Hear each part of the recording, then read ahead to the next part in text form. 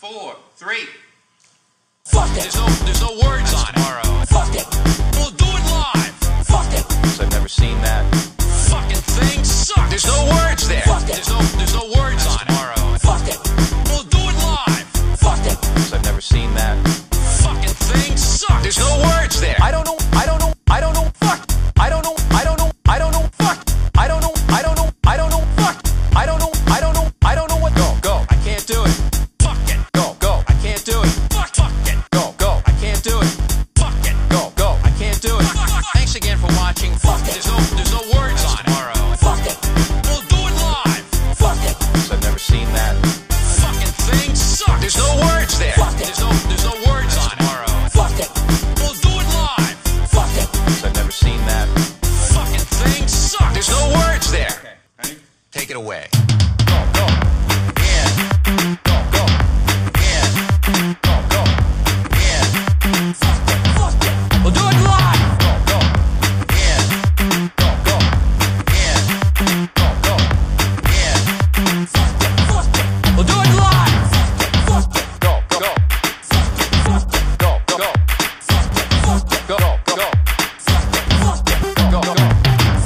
Fuck it. Fuck it. Go. Fuck it. What does that mean? To play us out? Fuck it. To end the show? Yeah.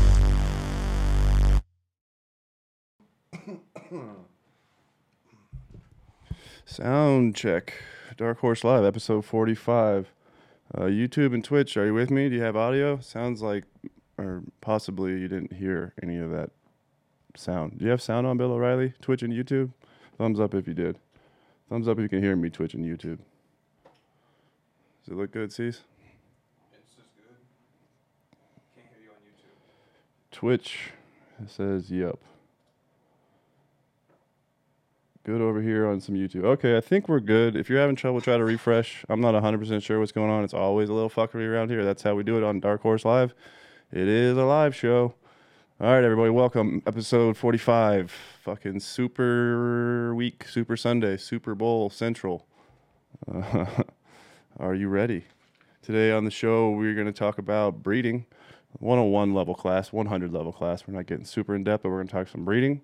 We have Name That Tune. And we got a little news. So actually, let's do the news real quick. This is short and easy, but I want to do this.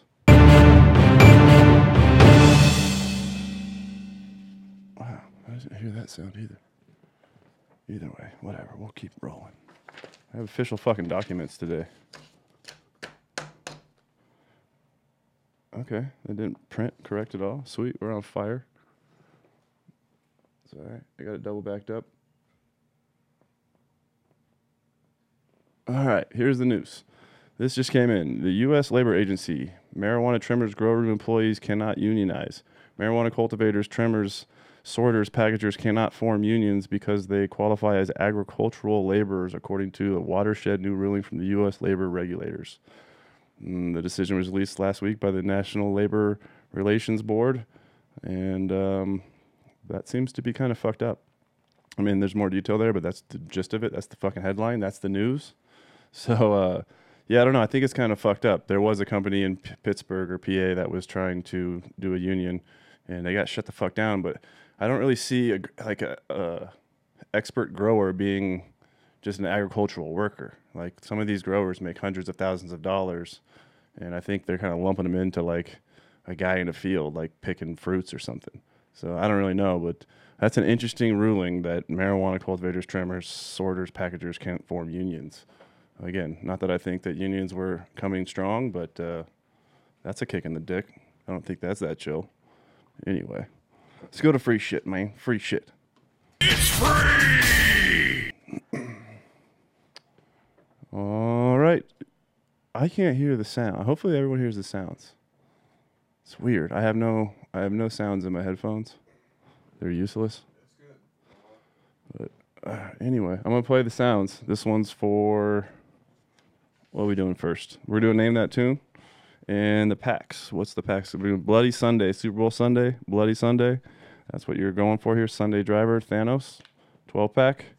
Name that tune in the chat. The first one up will be all the folks on IG. We're looking for you on IG. You name this tune. I want the. It's been too easy lately, so I'm gonna have to go with the name of the artist and the name of the song. All right, you ready? This is for IG only. Go.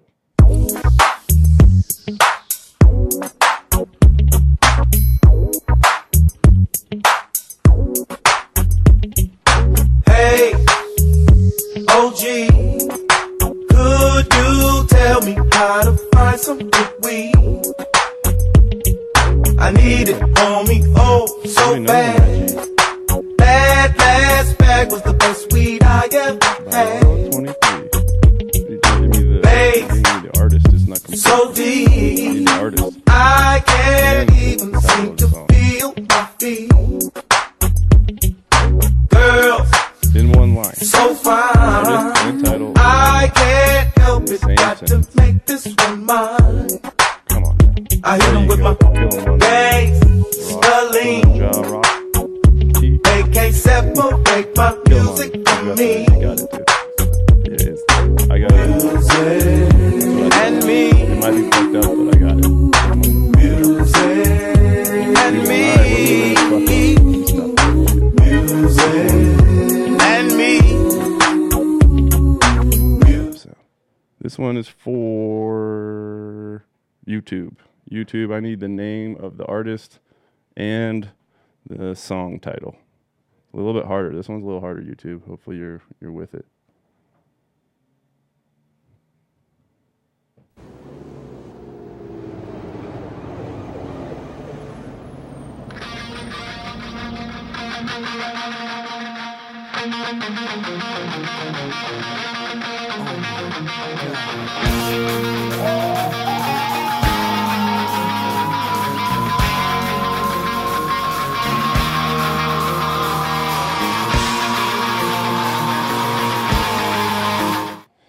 There it is. Homegrown Twinkle. Homegrown Twinkle Hatter. Good job, Homegrown Twinkle. Sunday, Bloody Sunday coming to you. Last one up for grabs here on the old chat bullshit. Let's go with Twitchers. Twitchers only. Are you ready, Twitch? Here you go. Up for a pack.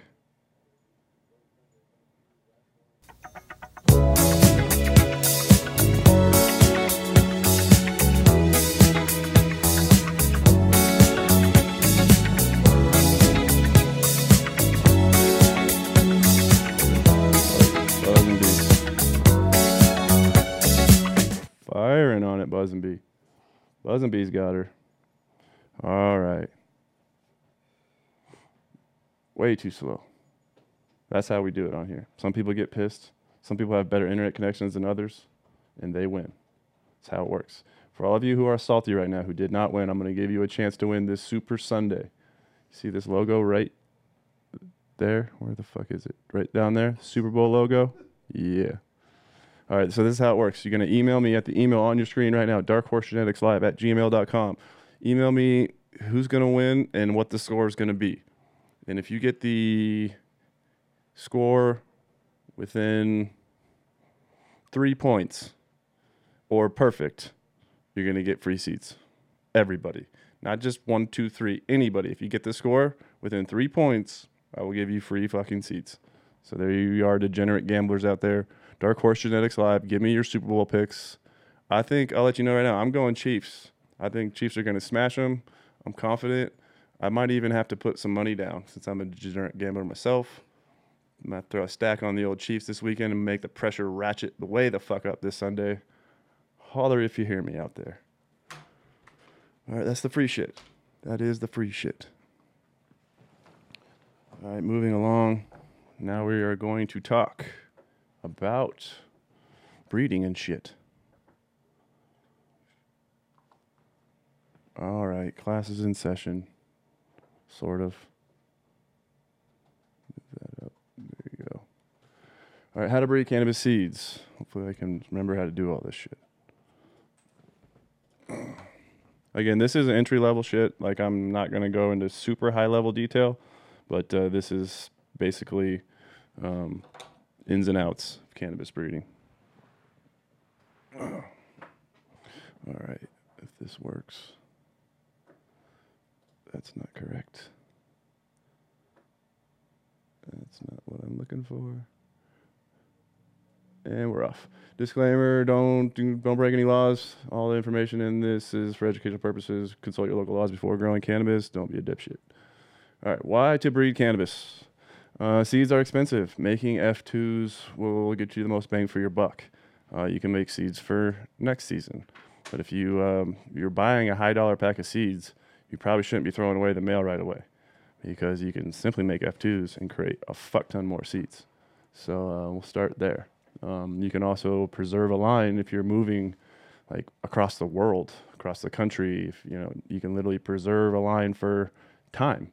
So if you want to get back to it at a later time, or something's come up where you can't grow for a little while, you can make seed to time capsule shit, which is another reason why some people will be interested in making their own seeds. You can also do it to create new flavors or stabilize medically valuable strains. That's kind of a no-brainer, but a lot of us are just after the new strain, new flavor, new hot shit coming out. Some of us might want to look backwards because there's a particular medical ailment that they're trying to help themselves with, or someone they know. So if it's not readily available, you might be able to breed what you need. And that's been the case for a lot of people, I think. Hobby, it's fun. Learn a new skill to become a more well-rounded gardener. It's important, I think, if you want to become master grower, you need to know everything about the plant, all facets of the plant, how to grow it, how to cook with it, how to breed it, everything about it. So if you want to learn cannabis inside and out, you should just take it up as a hobby real quick, do a quick side project. Real quick disclaimer, be careful. Like pollen, I don't take this to the bank, but pollen can travel like 4 miles or some shit in the air. So be careful. If you're going outside, it's not a good idea to go outside and stick some of your male plants and try to do some project and your neighbor's got a patch or someone down the road's got a patch. You don't want to be the guy in the neighborhood that fucks everything up for everybody. So be careful with what you're doing. I would recommend doing breeding projects indoors, at least in a greenhouse at the very minimum. But be cognizant of your neighbors, because you can fuck their whole world up. But yes, moving forward. Again, this is elementary, but to breed cannabis plants, you're going to need a male and a female plant. If you don't know what a male is, right there on the left is a picture of what a male looks like. On the right, a female plant. Underneath, there's a close-up of what you're going to look at the node intersections or the node sections to see of a smaller plant or a younger plant. You can zoom in and look, or just look with the naked eye generally, and see what a male or female plant looks like. Pre-flowers, but yes, that's a male pre-flower or female pre-flower also. Choosing males. This is one of the questions that we get asked all the fucking time. Male selection is important to the offspring. A lot of people ask me, which side contributes more? That's not how it works. Genetics don't really work like the mother produces more every time or the father produces this every time. It's not exactly like that. So we'll get into why that is. But male selections are important, and I think the best breeders are some of the best selectors of male plants. So how do you choose a male? I would say you start with a stem rub, of course. If you don't know what a stem rub is, you can literally walk up to a male plant and rub the stem of it and smell your fingers, and you should be able to get a light smell of the direction that the plant's going. It's not going to be like, oh, this smells exactly like skunk and it's going to taste like skunk. It's like, no, that's not what we're looking for. We're looking for unique, perfume fragrances coming off the plants. We're looking for something special, something that's not run of the mill like everything else. But if you find a stem rub, generally you can find stinky plants sometimes at a young age. They'll smell. So you just rub the plant. But more than just a stem rub, I think that's elementary. More than that, I always look at structure. Like, structure is very important to me. Internode length is key, and I'll explain what an internode is in a minute. But internode length is key to me. It's probably one of the most important factors that I look at when I select a male. The size, the strength, and the smell, the photoperiod stability, and the flower cluster. So what you're doing is you're looking at multiple things to contribute to the offspring here. It's not just, oh, that smells dank. Is it tall and lengthy? Does it fall over? Can it support itself? Is it stable in flower? So when you flower a male, this is one thing we'll talk about. When you flower a male, it's still essentially a flower cluster, and you can see the male pods forming, the pollen sacs forming. But sometimes you also see a female bud site form, and that is the same thing as a hermaphrodite, but on the male side. So how stable is that male in a 12 and 12 flower period? Also, how stable is it in a 24-0 or 18-6 when you're trying to keep that as a male mother, or I guess we call that a father. But when you want to keep a male around for a long time, generally sometimes that's hard to do too because they'll want to auto flower on you or auto pollinate on you, pollen drop on you. But yeah, choosing a male is, I would say, look at the internode length. Also, this is a key factor here. Choose multiple males for your breeding projects and clone them and work backwards after creating the offspring. You don't know what this male is going to contribute to your cross. So if you take cuttings of all your males, say we're doing a small project out of a pack of seeds. This talk is geared towards the home grower that's making a hobby batch of seeds, not a large-scale commercial grower. But if you're making a small batch of seeds, clone all the males and then use each male in a breeding project, look at the offspring and see what it contributed, and then you can go back to the clone of that male and say, this male provides this, and we'll talk about what this is here. Again, understanding internodes, this is something I said I would explain. Just if you don't know what an internode length is, what I'm describing here is up above on the left-hand side is the internode. See the bracket? It's showing the length, the distance between where the node starts and the next node starts. If you have a really long internode length, it's not something that's attractive to me in a male plant. I like a short, bushier, stockier plant. Again, if you don't, node is basically where the clones come, where you're going to want to take your clone. A node is also where you're going to see your pre-flowers for your male-female. But if you have a really super long, elongated internode, I tend to steer away from that from stability's sake alone.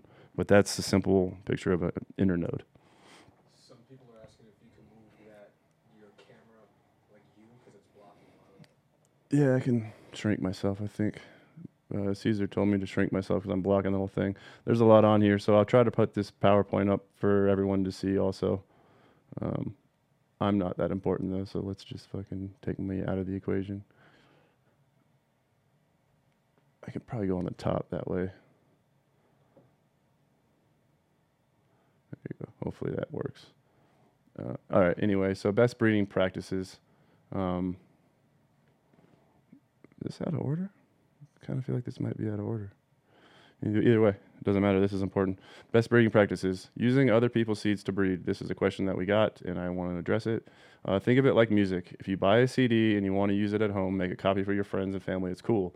But if you bought the CD and copied it and put it up for sale as your own work, that would be unethical and pretty whack.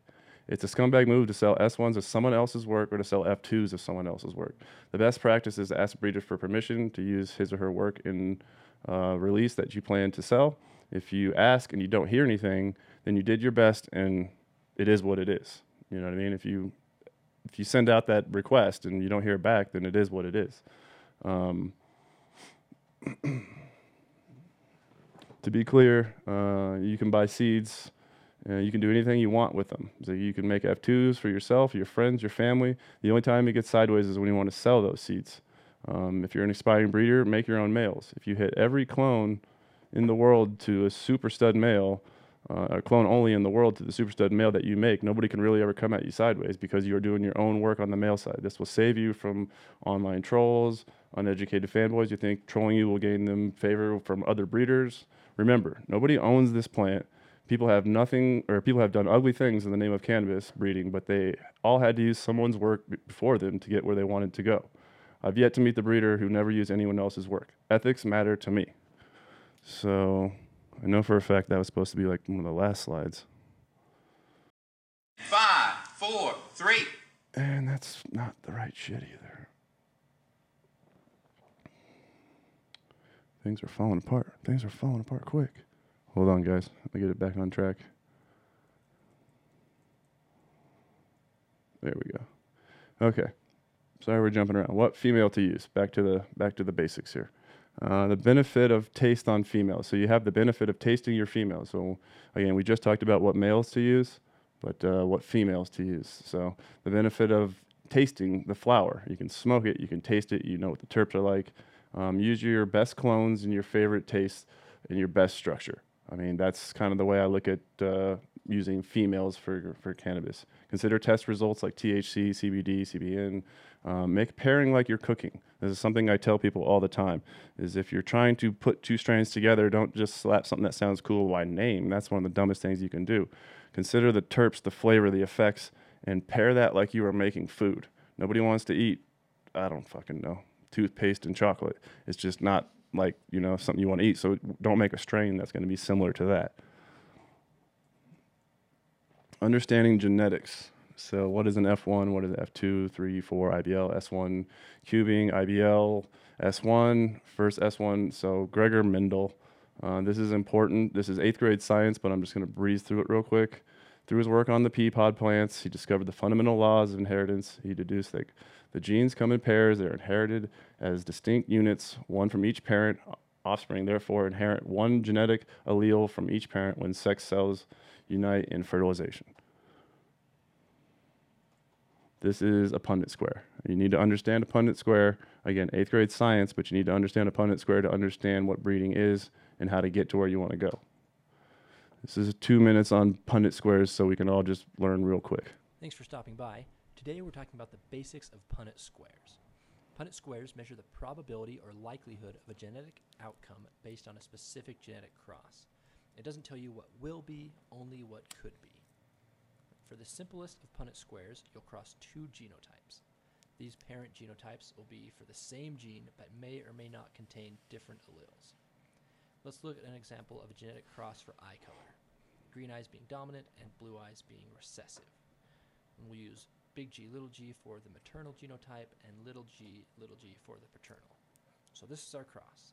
The mother has green eyes and the father has blue eyes. And we want to see the probability that their offspring will have either green or blue eyes.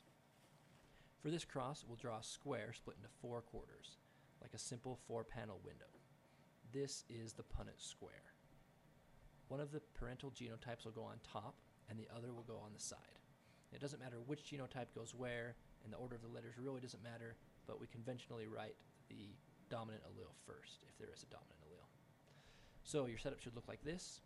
Then you simply carry the letters through to their respective quadrants and match them up, like so. Right, each quadrant will represent a 25% chance that that genotype will result in the offspring. So in this case, we have only 2 possible genotypes, big G, little g, and little g, and each genotype has a 50% chance of showing up in the offspring. Similarly, you have 2 possible phenotypes, green eyes and blue eyes, with a 50% chance of each. Let's look at another example. We'll cross 2 genes that are heterozygous. So, sorry, I'm having a hard time because I can't hear the audio, but I assume that played all the way through. So what is dominant and what is recessive? This is the thing. You don't know until you do the work. This is why real breeding is 2 steps forwards and 1 step back when you start. You need to take notes off the offspring and the parents you use. Note the percentage of each phenotype and work backwards to determine the dominant and recessive traits. So you don't know what big X and little x are when you start. You don't know if one plant is breeding true, meaning that it's 2 big X or 2 little x and all its resulting offspring are going to be the same. So you have to determine this when you start with 2 different hybrid plants and you don't know where to start as far as what is dominant, what is recessive. Like then you can finally understand what probability you'll have of future offsprings when you can get to the point where you can determine what is dominant and what is recessive amongst the breeding line that you're working on. So let's make an F2. This is kind of something I just wanted to, this is in its simplest terms. If you buy a pack of seeds, again, for the guys who might already be lost, if you buy a pack of seeds, this is how you make more seeds of the same seed pack that you just bought. And I would highly recommend doing this to anybody who spends a lot of money on seed packs and you want to increase the number of seeds that you have, and we'll explain what is an F2 and how do you make an F2. An F2 is simply from the same seed pack that you buy, or maybe 1 or 2 packs that you buy. You're going to choose the best male and the best female and cross them together to create more seeds. This is an F2 generation. It's like, definitely do this in a separate area. Put your male into flower about 5 days before you flower your female. This is to jumpstart your pollen production ahead of your female plant. You don't have to do this. If you start all your seeds at the same time and you just want to pick the best male and the female, that will totally work. But in a perfect scenario, I like to start my males a few days ahead of my females so they're a little bit ahead, growing taller above the canopy, everything else. But yeah, add a female plant to flower and wait for the pollen to begin dropping on the male plant. It should happen in about 2 weeks. Once the pollen is dropping, shake the male rapidly to release the pollen from the sacs and allow it to settle on the white pistils of the female flowers. Finish growing the flower as normal. So you can expect anywhere from about 100 to 500 seeds from a single small closet-sized plant. Make sure you take the seeds to completion. Normally, and this is almost always, an F2 plant will express 25% of the mother plant, 25% of the father plant, and 50% hybrid or a mix of both. So if you have a plant and you know one side of the cross is something that you're really into, you can make F2s and generally find 25% of that mother plant within the seed stock, 25% of the father also, and 50% right down the middle or hybrids of either or. But that's generally the law of F2s. Here's male pollen. I just wanted to show you a picture. It looks like white or yellow powder. So once you let your males go, a lot of you guys just kill your males because you're scared of them. Once you let your males go, you'll start to see this. And when you see this, this is the point when your males have started to release their pollen. This is the time where you can either collect this pollen, but as I mentioned, I would have your male already in a separate room. This should happen about 2 weeks into flower. You're starting to see these drop. Now you have your female plants around, and this white powder that you see, or yellowish dust powder, that's what you want to sprinkle onto your white pistils. Okay. Making F3s, F4s, F5s, IBLs. So again, to make an F3, this is best to do with your best F2 male that you just found from your project, and your female. This is where I say this is where real breeding begins, because you have the choice of taking the 25% of the mother line or 25% of the father line and then going down those routes, or you could take one of the hybrid or the offspring and begin breeding those together. So the F2s open up the world of breeding to a real breeder. From there, he has ability to go many different directions. But once you lock down which direction that you're going to go, again, you choose moving forward. You repeat to the F4, you repeat to the F5. The exact same process I showed in the F2s, where you're basically crossing siblings, your best siblings. Once you cross that F5 threshold, it's generally considered to be an IBL. And you're obviously, as you're I kind of jumped forward, but as you're breeding through the F3, the F4, and the F5, you're only breeding for the specific trait that you chose at that F2 generation. You said, this is the point where I'm choosing to breed this direction, looking for either the dominant or the recessive to breed true. So you're looking for that big X or little x, or that little x, and you want to breed that true from this point forward. So in the F3, you're looking for that same allele or gene to show up. In the F4, you're looking for that same gene or allele to show up so that you can cross into that again. And once you do that on the F5 process, by the after F5, by the Punnett square, should read all big X or all little x if you completed the process correctly. And then you'll have what's considered a purebred line, meaning that every seed that you start from that point forward will be identical in not size, shape, and everything, but identical plants. It'll share the same traits, characteristics. So if you're breeding for a leaf curl or crinkle like the pea pods in Mendel, that's what you're looking to establish. If you're breeding for a trait or a flower or a terp, you can essentially get to where all the plants are going to taste the same at an F5 version. Many people will go beyond this. Some people will dispute F5 isn't an IBL and you need to go further. But if you're doing true breeding and you've identified your markers or your big X, your little x, you should be able to lock it down by an F5 and get it to a purebred line. Back crossing. Back crossing is not breeding. Back crossing is a technique. Blind back crossing does nothing but increases your chance of unwanted recessive genes coming through.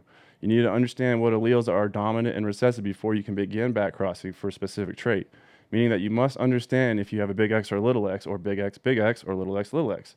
As breeding a parent before you begin, as a breeding parent before you begin the back cross. So again, you need to know what your parents are before you can even start back crossing the entire plant. Back crossing is the act of taking offspring back to the original donor plant, not its siblings, back to the original donor plant to stabilize it in seed form all the way out to F5 once again for the IBL of the inbred line of the back cross of a specific strain. But the back crossing is not technically breeding, it's a technique used to create a line. S1 or femseed. S1 stands for self. It means it pollinated itself. That's all it means, self. Self-plant, self-pollination. It's possible to spray chemicals such as colloidal silver, to reverse female flowers to produce male pollen sacs. When the pollen is then dropped on the same female clone that it came from, so if I reverse Bruce Banner 3 and I pollinate Bruce Banner 3 to the exact same plant, again, usually in a clone form, it produces a S1 FEM seed. This should be thought of as a copy of the clone in seed form in theory, although it does not always work with all genetics, specifically with all genetics. Not all plants reverse well or produce viable pollen, and you're not getting an exact clone, but we're trying to recreate that clone in its closest form through the S1. Again, there's a lot of debate on how close that copy truly is, but it does help. Like a lot of guys did this with the OGs early on, where they just reversed it to the OG back to try to self it and keep that OG or that sour diesel, that flavor, that taste, without doing a true proper breeding line where they established Big X, Little X, and did the entire F4, F5 project and worked it out where they bred true lines. They can just shortcut it by doing an S1. Caring for seeded plants. So again, back to your F2s that you're creating, your F3s or your first breeding project. Here's a few tips on caring for these plants that you've just pollinated. Plants that are seeded are believed to produce more resin and have higher THC as a defense mechanism for the baby seeds that are within. Don't feed a pregnant plant the same as a commercial flower with high ppms. Back off your newts, add bamboo or trellis for support and structure. Never let your seed plant wilt or dry out. When your plant wilts, it kills all the cells in the cell wall. You don't want to do that. It requires photosynthesis to rebuild that cell wall. This goes for all plants at all times, but particularly on a seed crop, you really don't want to kill all the cells in your plant. You bring it back to life. That's not what you want to do. Seeds will sometimes fall out of the seed bract early, or even when it's ripe, they'll start popping out and fall. So you have to pay attention. When you think your seeds are done, trust me, go another week. It's the same old theory with you think your weed's done, go a week. When you think your seed's done, go a week. One other thought on seeds is if you were to pollinate a little bit late in flower, you didn't do it right in the first 2 weeks or whatever, don't worry so much. Continue to flower your plants and check the status of your seeds by pulling them out, looking at them. Are they tiger striped? Are they dark? Are they light and pale? If they're still pale, continue to flower your plant. The pollination process or the seed making process will continue even if you're beyond the regularly scheduled flower time of your plant. You can continue to make those seeds week 10, 11, 12 and finish those seeds out. So don't cut your plant just because your plant's done. Cut your plants when your seeds are done. Early seed formation and seed finishing. This is just a picture I wanted to show you. This is what seeds look like early. When you know you've pollinated, look for the seed bract. The seed bract can be found pretty much all over the plant, within the bud, on the nodes. A lot of times it'll be around the petiole of the fan leaf. But early seed formation, you can look. It looks like little balls forming in there. Don't touch them. Don't squeeze them. Don't pull them out. Just leave them. Seed finishing. This is what I was talking about. Sometimes seeds will fall out of the bract. So if you look here on the right, sometimes seeds will be so done and ripe that they'll just fall out. So if you have a lot of different crosses together, you may want to separate these at the end with some sort of dividers or something so you don't mix your seeds that fall out.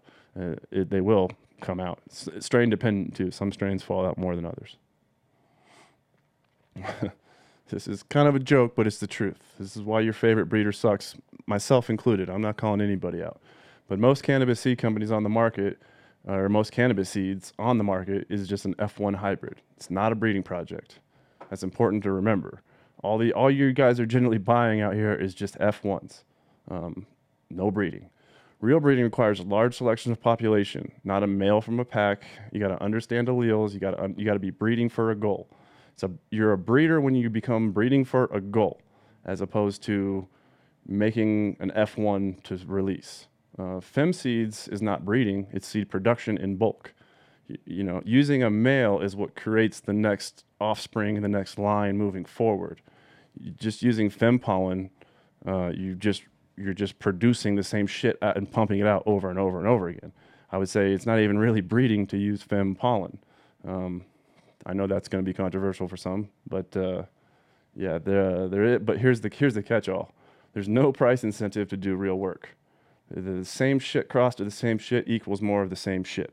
So the only thing I'll say about this is, if I were to take the best plants on the market and take them all the way to F5 and 6 and 7 or what is completely stable and inbred line the best I can through massive selections, determining the alleles all along the way and mapping it, charting it, putting them out so I know in seed form everything is 100% stable, it would take me 2 or 3 years per strain across a platform of 10 strains. I do all that work, and by the time I'm done, you guys are going to buy that pack for $100 because you don't understand there's a difference between throwing pollen on some plant and getting F1s and putting them out with a fancy name and a pretty label and all that bullshit versus a guy who does the long work, which would be auto breeders. Shout out to Daz if he's around watching. But auto breeders need to go to at least F3 before they see a return in the auto in their work. So auto breeders fully understand what they're doing and doing the long work, whereas opposed to your favorite breeder, whoever the fuck he may be, is slapping pollen on top of a fucking male on a female that he just got, and it's a fucking simple fucking F1 hybrid. Now there is breeders who do F2s, 3s, and 4s. I've done some long work. I'm not going to say all of them, you know. I mean, we did F3. This is the thing with F3 or F4 also. Bruce Banner for experience. I took Bruce Banner on a back cross, as we mentioned what a back cross is in here, all the way up to F3. And as I was doing it, I was stabilizing what I considered to be the Bruce Banner 3 phenotype. And that's what I was going for, the one that won all the cannabis cups, the high THC. By the time that I got to the F3 generation, I noticed my potency had dipped down. It's supposed to be the strongest strain on earth. It's supposed to be 28%. It was dipping down to the low 20s. I wasn't happy with that. So rather than, my only option at that point, instead of go to the F4, was to go all the way back to the F2, start the entire project over, and do the work all the way back out to the F4. I'm actually doing that. It's taken me, I've already done it for 4 years, and now I'm redoing the work to get back to where I want to go, where it's more stable in the Bruce Banner 3 phenotype and isolate those phenos in seed form. But it just shows you can do the work, get to a point where you run into a dead end or you're not happy with where you're going, and the only way to go forward is to go backwards. So real breeding is not slapping pollen on shit, putting a name out, and making the internet go crazy because you use 2 hype strains. All right, moving forward. Best breeding practices. This I kind of already went over. This is supposed to be sort of at the end of this deal. But again, I want to highlight this one thing. If you're an aspiring breeder, make your own males. Because if you hit every hot clone in the world to your super stud male that you made, no one can really say anything. But if I were to take males from every breeder in the market and then hit them to every other breeder in the market's females and release them and say, this is my work, it's not really your work. You're using someone else's shit to get to where you're going. As I mentioned, everyone does in some sense, but you're going to be way better to enter the market if you enter the market with your own stud, your own male. And you get away with it in some sense where using your own male means you can hit it to almost any female in the world. But, you know, you can't, that's just sort of the way it goes. So I would highly encourage people to develop their own males, develop their own lines, introduce themselves with their own lines. And if you have a hit splash, you're going to make a hit splash. If you're just a hobby closet grower and you want to produce more seed for next year, just make those F2s of everything you have and hit 2 or 3 plants, and you're going to have 1,000 seeds before you know it, way more than you're ever going to need. And it makes that pack of seeds you bought for a couple $100 worth its value, 100 times worth its value. Shit, that's the end of it. All right, let's open it up to some questions. That was a little clunky. I didn't really practice or anything. And there it is. All right, that's all I kind of have for best breeding practices. My sort of breeding rundown, but go ahead and shoot up some questions. Caesar, read them out if you see anything anybody wants to ask. I'll hang out and smoke the joint I tried to smoke for an hour. I'll look out for some questions.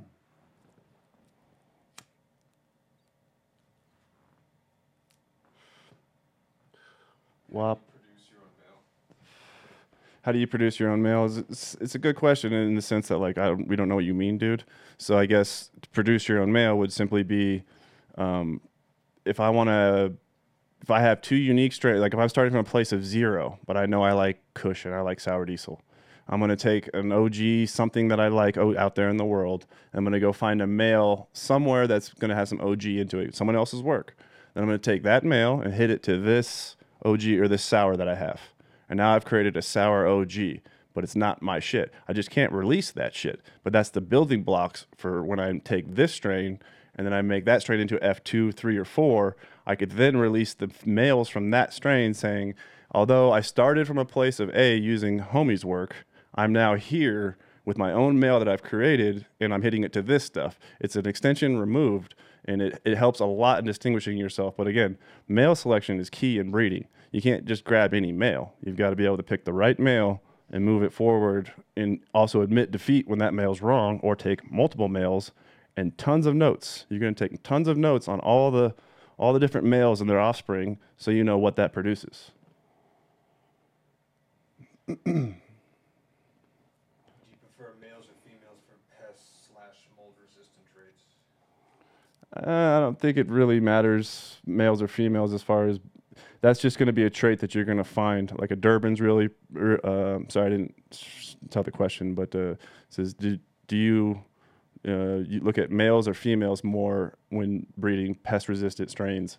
And my answer would be that it doesn't really matter male or female as much as just look at a strain that you know is pest-resistant and try to determine, is that allele going to be dominant or recessive, and breed forward and see if you can't breed that into something. Imagine how awesome it would be to breed a plant that you know is PM resistant, and it breeds true. It's a purebred. It's double big X, and it's going to be, again, resistant to PM. You could hit that to that super male that you just created. You could hit that to any clone only in the world, especially one susceptible to PM, and then make it stronger. And you've just, supersized or super immune protected, any strain that you decide to hit to it. So there's benefits of determining what your alleles are. Can you use feminized stock for breeding? Is it worth it? There's another point about that is, I don't think I talked about this, but bag seed. A lot of you guys have bag seed that you've been collecting. Bag seed is almost 100% S1s, and 100% female, almost 100% garbage. But there is merits to starting some bag seed. I'm not saying don't start them, but they're never going to be males. They're always going to be females, and they're almost always self plants. It's just an S1. As far as breeding with female or with femmes, I generally don't do it. That's just I don't have hard science on why or why not, but I generally don't do it because I feel the stress that's created, or the blocking that's created within the feminization process, can tend to create hermaphrodites. We've seen it. So I don't tend to breed regular seeds with female donors unless I have to. With feminized seed donors, unless I have to. But you certainly can. It also talks about breeding in or out hermaphroditic traits or intersex traits. You can breed stuff out, or unfortunately you can breed stuff in if you're not paying attention. But if you're good at your reading your alleles and you're picking out your big X and your little X on your feminization breeds, then it will work for you. But if you're kind of slapping some shit together, generally you're going to get into a hermy mess sometimes.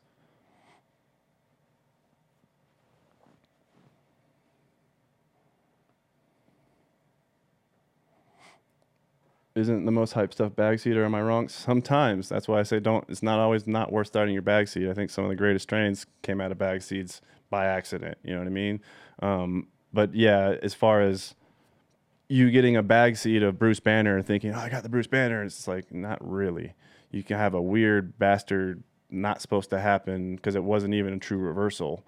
It's just like, or you have pollination from something else in a herm in the room that hermed and then pollinated the other plants all around it. So it's a bastard. You have no idea what the hell you have.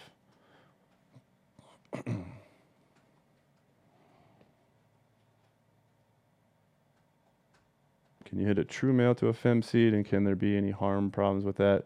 If you have a good true male, like I was talking there, if it's, as long as we talk about true in the sense of stability, you'll generally be okay on that first cross, because it's going to breed true, and that big X is going to cross into every generation. But once you have hermaphrodite or intersex or hermaphrodite recessive in those genes. So as you move forward in your your F3s and F4s, you're going to start to see those pop up at 25%, ratio. So you can't really even justify selling those seeds, or unless you do the project to get through it to make sure that, again, that's why I say it does breed true for a generation, but it doesn't necessarily go all the way down the line.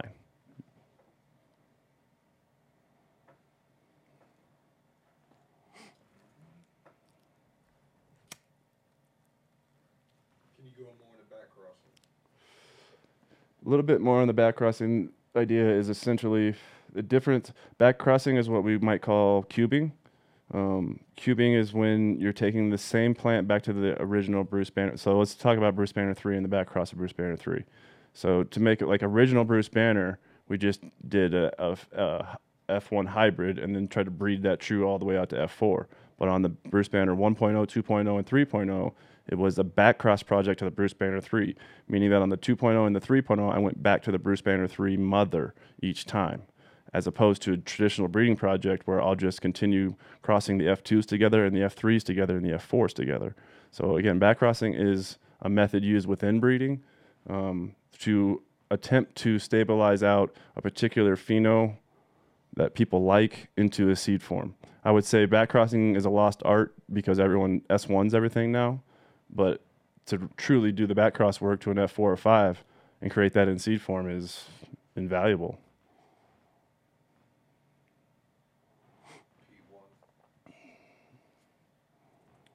I don't do many back crosses with the male P1 version. I generally just use the P1 and stay there at the P1. As far as what he's talking about is the first generation of male, and I'll just stay with the same stud male. The other thing to remember is you should be keeping these males. Once you find the ones that rocks and you know what's what, obviously you have a clone of that, so you're keeping that same male over and over and over again, which makes your breeding library, your stud portfolio, way easier when you walk into a room and say, I've got a dope Thanos male, I've got a Banner male, I've got this male, and I'm going to hit it to this hot new fucking cookies this, or this hot new Skittles that, or you know what I mean? It's like, and also you already know the probability of where you're going to go. That's also why I talk about being a real breeder, is if you know the probabilities of what's to come and you can predict the probabilities accurately, sell that on to your customer, now you're truly breeding, as opposed to, again, as we said, slapping shit together.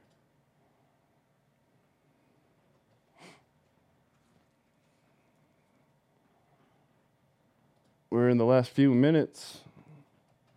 Why do some breeders, sorry, I'm going to scroll fast. Why do some breeders hit the work line, say F4, back to the original mother plant to preserve traits when you fuck it all up, introducing potentially new different phenos? Interesting question. That would be, I would say they would go back to original mother plant, because similar to what I was talking about on Bruce Banner, when you get to that F3 and you're seeing genetic drift a little bit from the original goal target being a high THC and strawberry tasting and good structure, and you know, so a lot of guys will say, fuck, I'm kind of losing it, and rather than start the project over and try to breed it true all the way to the F4, they'll go back to that original mother and attempt a back cross after getting to the F3. It makes sense. It's not bad practice, but at the same time, it's probably not, I don't know, it's probably not the truest way of getting to where they're wanting to go. It's sort of a shortcut back road.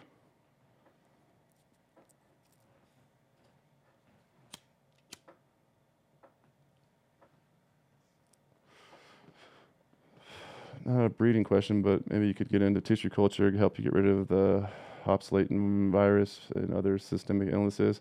Honestly, MX166, I need an education on tissue culture. We've tried it twice, failed miserably.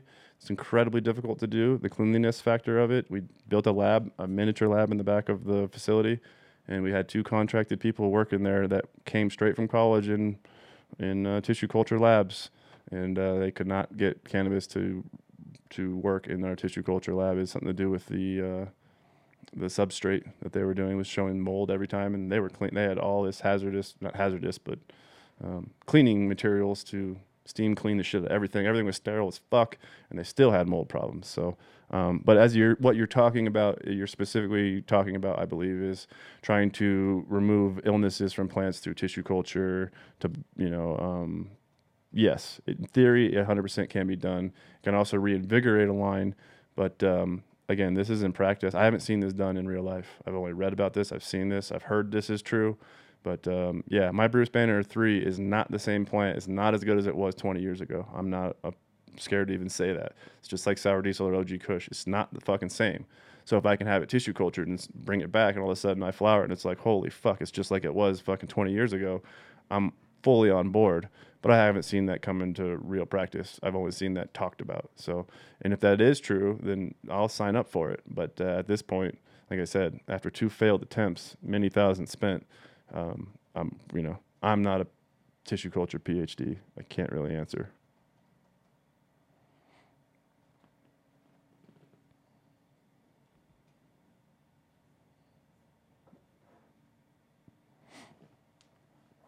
Any other questions? Going once. I'm not on IG. I don't know if IG's even going. Was there any IG questions? Let's see. As you keep fixing to isolate the traits you want, does that reduce the probability of a unicorn presenting in the progeny? Say it one more time.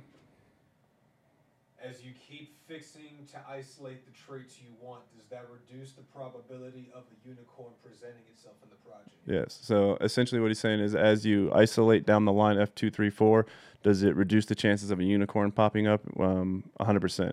Because you're working its way to where it's going to be true bred line, all big X or all little x. And it would certainly reduce the chances of unicorns popping up because you're going to be at the F2, you're 25% mother-father and 50% hybrid. F3, you're 50-50. F4, you're 75-25. And F4, you're supposed to be around 100%. A little wiggle room in there. F5, rock solid, all the same. Big X, little x, whatever it may be, all across the board. So, yes, you're certainly going to reduce unicorns popping out every generation. Best time to dust with pollen? It depends on the strain, but I would say week 2 to week 3, I like to target around day 18. Day 18, day 21, that's sort of my window that I always like. But you can go early and you can go late and you can go often. So it doesn't really matter. It's not like just don't miss the window. Just drop the shit out of pollen on them fuckers.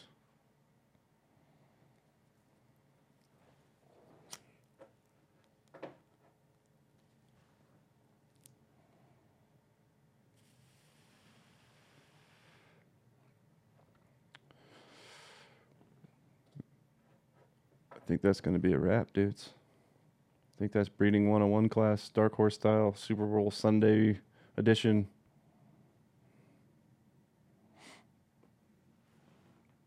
Cool.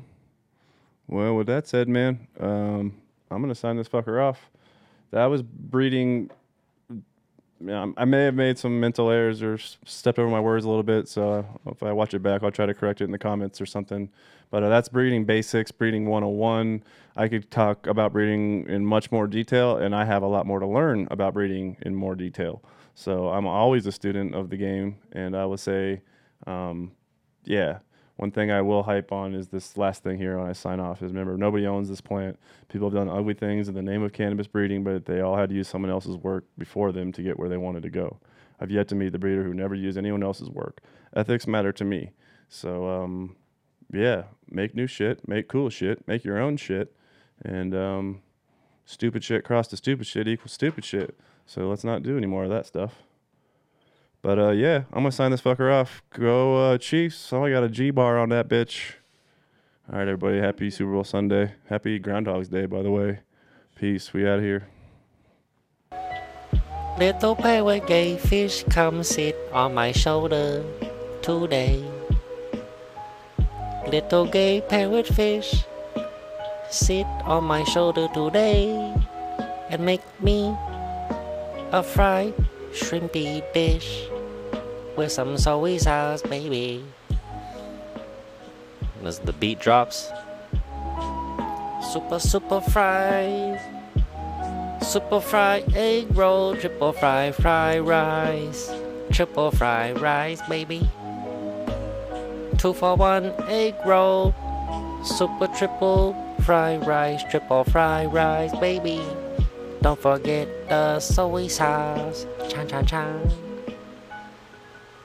There's my gay fish song, dudes. What?